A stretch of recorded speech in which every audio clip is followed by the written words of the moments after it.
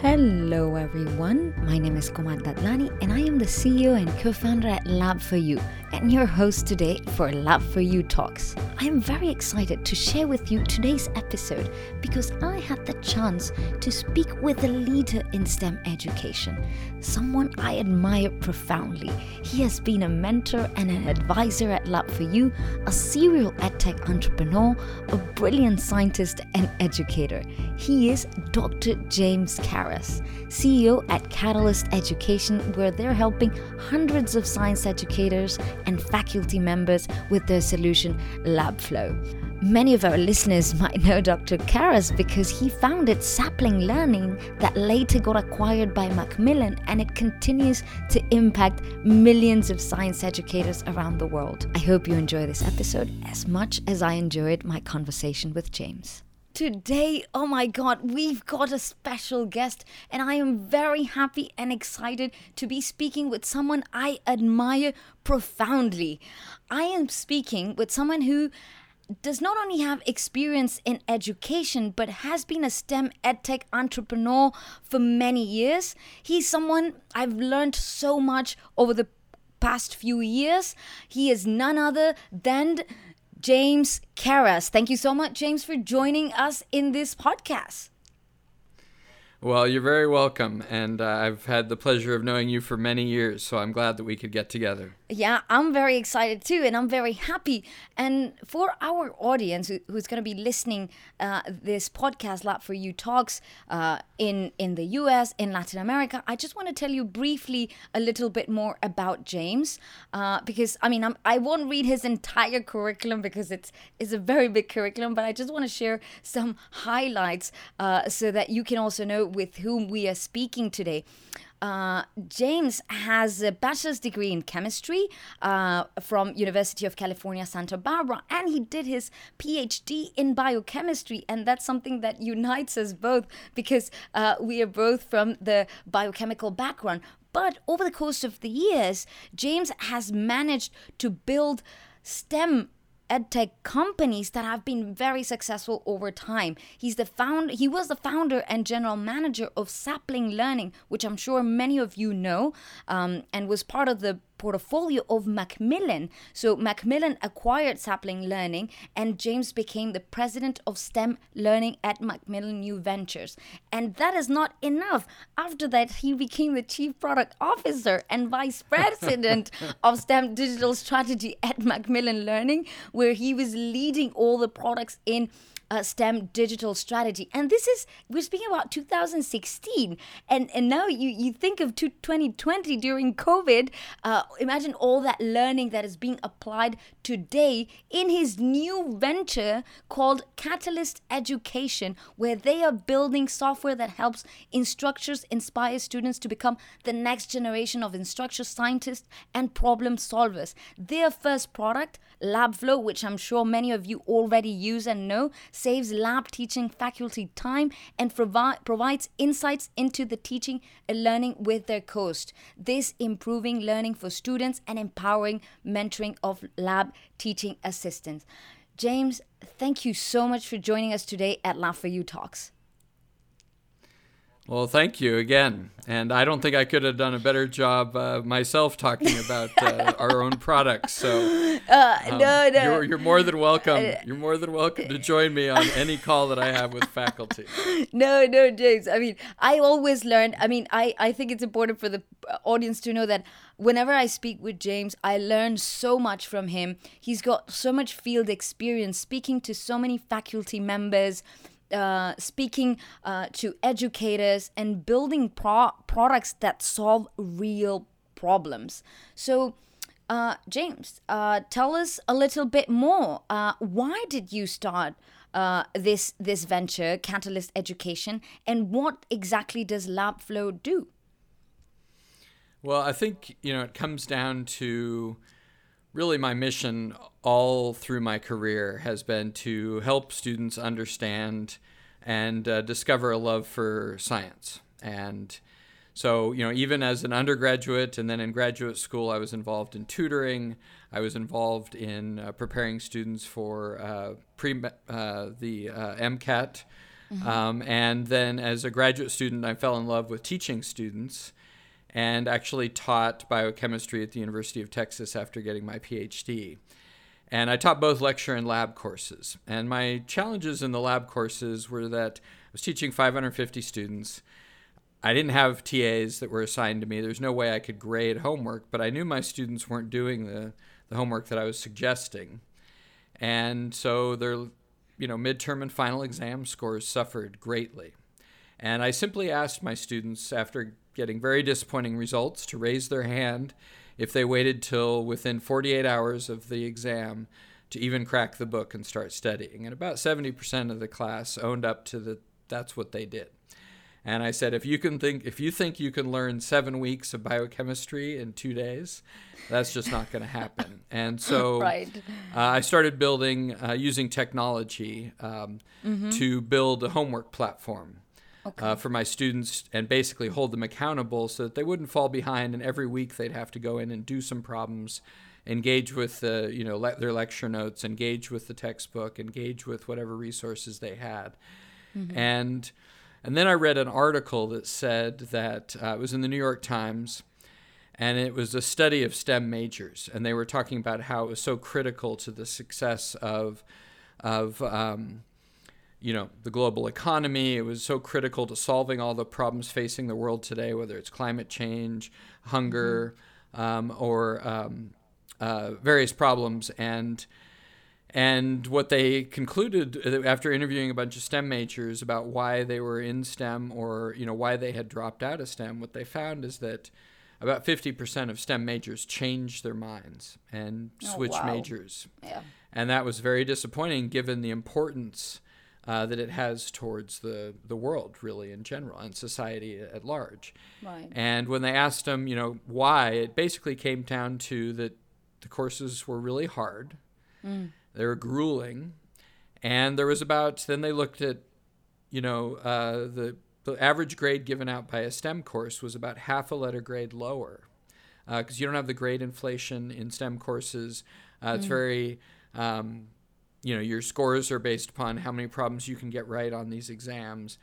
And so that was something that really I became passionate about, is how can we improve the persistence of students in these STEM courses. They obviously declared that major because they walked into college loving science and being very interested in it, maybe wanting to be the next Carl Sagan, right? Right. But it was the grueling nature of the problem solving and the really difficult topics that they were facing that eventually, unfortunately, either drove the love of the discipline out of them, or just they felt like they couldn't hack it anymore and couldn't hold up to their peers.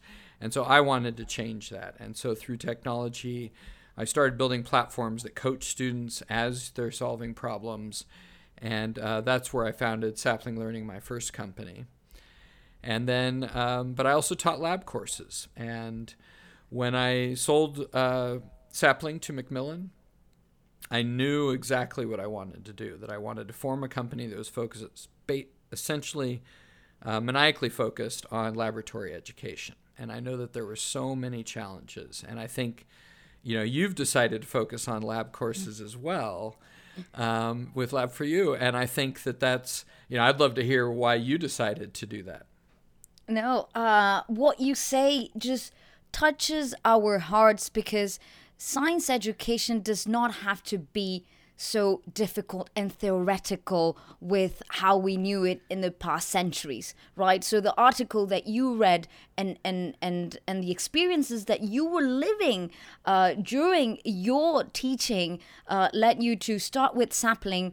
And that led you to work in Macmillan, and what you share about driving away the love of the discipline, and so many just leaving their science careers when they could have been the next Carl Sagan or Einstein or Marie Curie's, and just because they did not have a good science education lab experience, they decide to drop out or to leave that career. So what you say is crucial, and as well as in Lab for You, just answering your question, for us, in your case, more in the higher ed, for us in K-12, the same happens, right? Students, they don't engage with the science classes because it's very theoretical. And now during COVID, teachers are struggling on how to engage with their students when they don't even have access to their labs.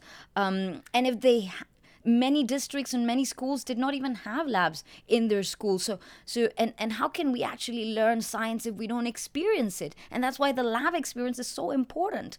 And for me at Lab for You, just like you studied biochemistry, I also studied biochemistry. And during my science education, the lab experience was so important. And when we did not have that lab experience where we were actually learning by doing, not only with the right pedagogy where inquiry-based learning is important, and we have an episode about inquiry in our podcast as well, but just living the experience and helping teacher with their lab experiments has been very important to us at Lab for You.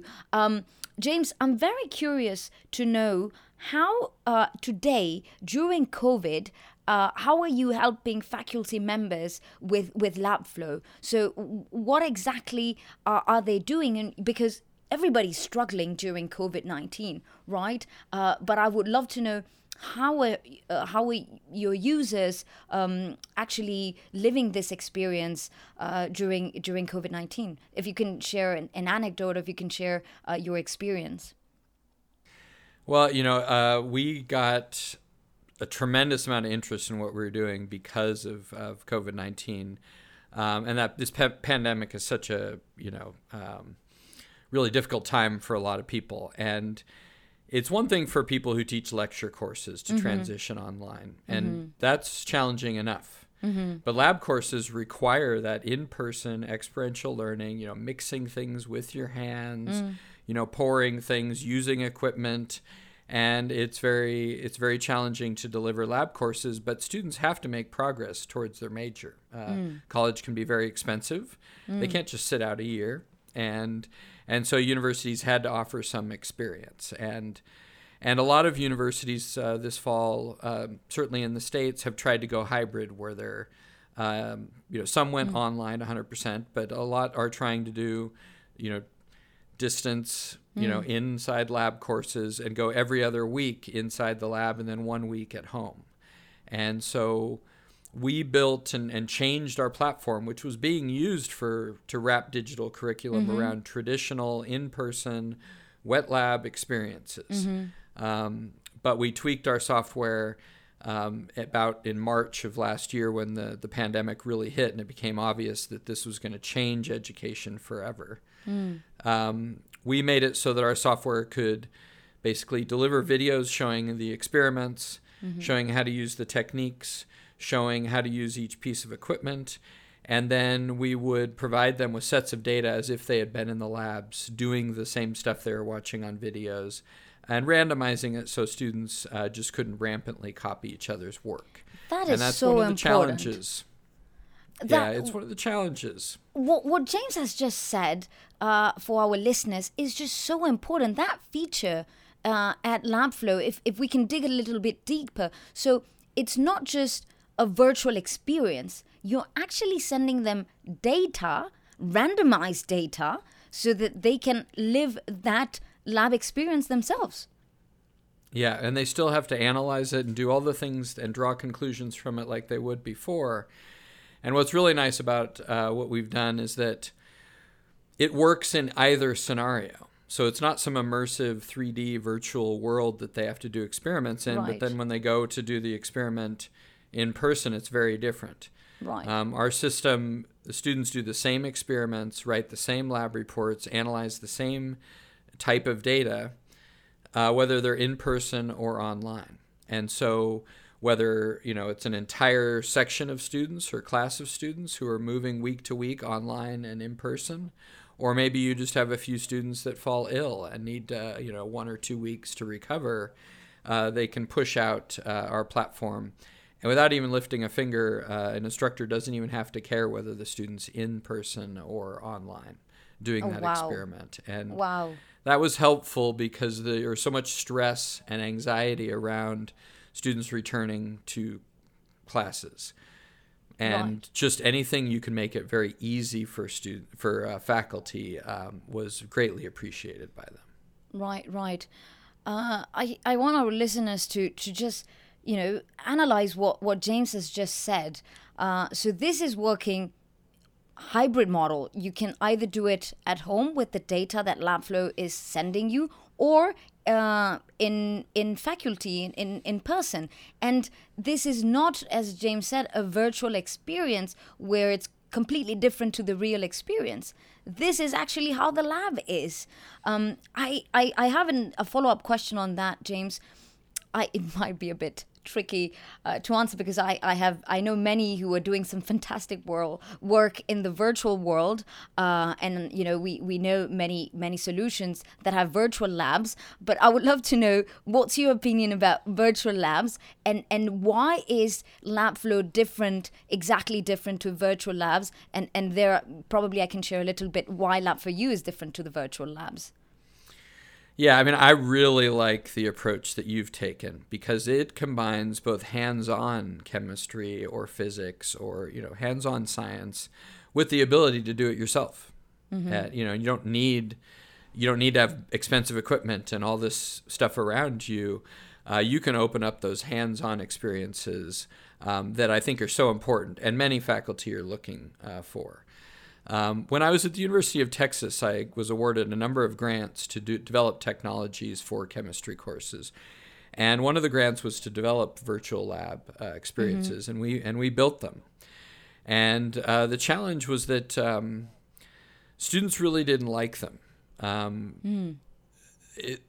What they found is that once the gee whiz factor wore off, which was pretty soon, mm-hmm. and these are connoisseurs of high intensity, they play 3D video games that yes. are so off the charts, almost photorealistic these days. Yes. And so that novelty wears off really quick. Yes. And it was really hard for us to develop software that delivered those experiences in a way, because in the lab, the student has access to a TA or faculty. So when they're mm-hmm. struggling and they don't know how to do something, or maybe the equipment's not assembling in the proper way and they're confused, they have someone there that's there to help them. But virtual lab experiments, you're kind of alone. And it's 10 o'clock at night. You've got to complete this lab by midnight. And you're having trouble figuring out what to do, and there's no one there to help you. And that's a real challenge, is that instructional support, which is so critical. But then... So your alternative is to make the experiments kind of keep the students on a rail, and then students feel like I feel like if a monkey was put in front of this, if they could read, they could do it because it's just telling you exactly what to do. Right. And so like you were saying, inquiry is so important to giving young scientists this understanding that they can explore the world around them, draw their own conclusions, test hypotheses. And if you put them on rails, they don't feel that way. They feel like you're just wasting their time, and they're just spending 3 hours moving a virtual, piece, hand around or a pipette. And so, I think we've taken this approach, which is to deliver an experience that is as near to the lab in terms of like seeing videos of real world stuff. When we present data to students, we're not just presenting them a number. They still have to analyze like a volumetric measurement, or they still have to watch, some crystals melting and determine what the melting point of something is. And so it's kind of a hybrid approach even within that experiment. And, I love what companies like yours are doing, which allows students to use the devices they already have and walk around in their pockets to explore science and do true inquiry, which is great. Right. No, and that's why we are very much aligned in taking inquiry from a very practical perspective, where students experiment, they have a hypothesis, they test it out. These are real data in the case of LabFlow, right? You're sending them this data as if they were in the real field. let's say if they're working in a lab that's solving one of the world's biggest challenges, probably an SDG challenge. You mentioned some of those challenges, just like in the real world. Whereas the virtual environment, it's like, riding a bicycle virtually and not really riding the bicycle as it is, right? And as an analogy. And in that case, in order to truly develop skills that we need as scientists, while we're solving issues, while we're testing our hypothesis, we need that inquiry-based learning where the question is so important, and the instructional design of all these lab coursework are so important. And I know that you and your team have worked really hard to have proper instructional design in all your content and all the lab that you have, which is fantastic. And that's something that we also work, especially in high school and first year labs for colleges or universities. James, I feel I can talk hours and hours with you, but I have some really last questions before we leave. Tell me something. What did you learn in your former edtech companies and today, while executing your vision and your team's work with LabFlow, that has been useful during COVID-19? Is there an anecdote that you might have top of mind with some of your users, some of your team members, that might be useful for our listeners? Well, I think the first learning with my experience doing educational technologies is that students are very driven in their career goals and in their coursework, and they aren't lazy. But what they don't tolerate a whole lot of is if you waste their time. If you build a learning platform that wastes a lot of their time, that they feel like they're just going through the motions or investing a lot of time in just the mechanics of using the platform, then they really won't have a good experience. And so it's very important to design user interfaces that really are very clear what students need to be doing, and that they feel like they're making progress in acquiring knowledge and consuming the content at a rate that they feel is very efficient use of their time. And they, STEM majors in particular, guard their time very jealously. And so you want to make sure that they walk away feeling like that was a productive use of their time, engaging with that platform, and they feel like that they're going to get better grades because of it. So I think that's very important. And with COVID, I think it's also one of the things that I've always done is I've tried to imagine a student late at night. It's 1 a.m, their homework's due, in just another hour. And can you give them that real-time feedback and coaching because no one's around to help them? And that's why a lot of students give up on their major and they just find the coursework too rigorous because their roommates are all out having a great time.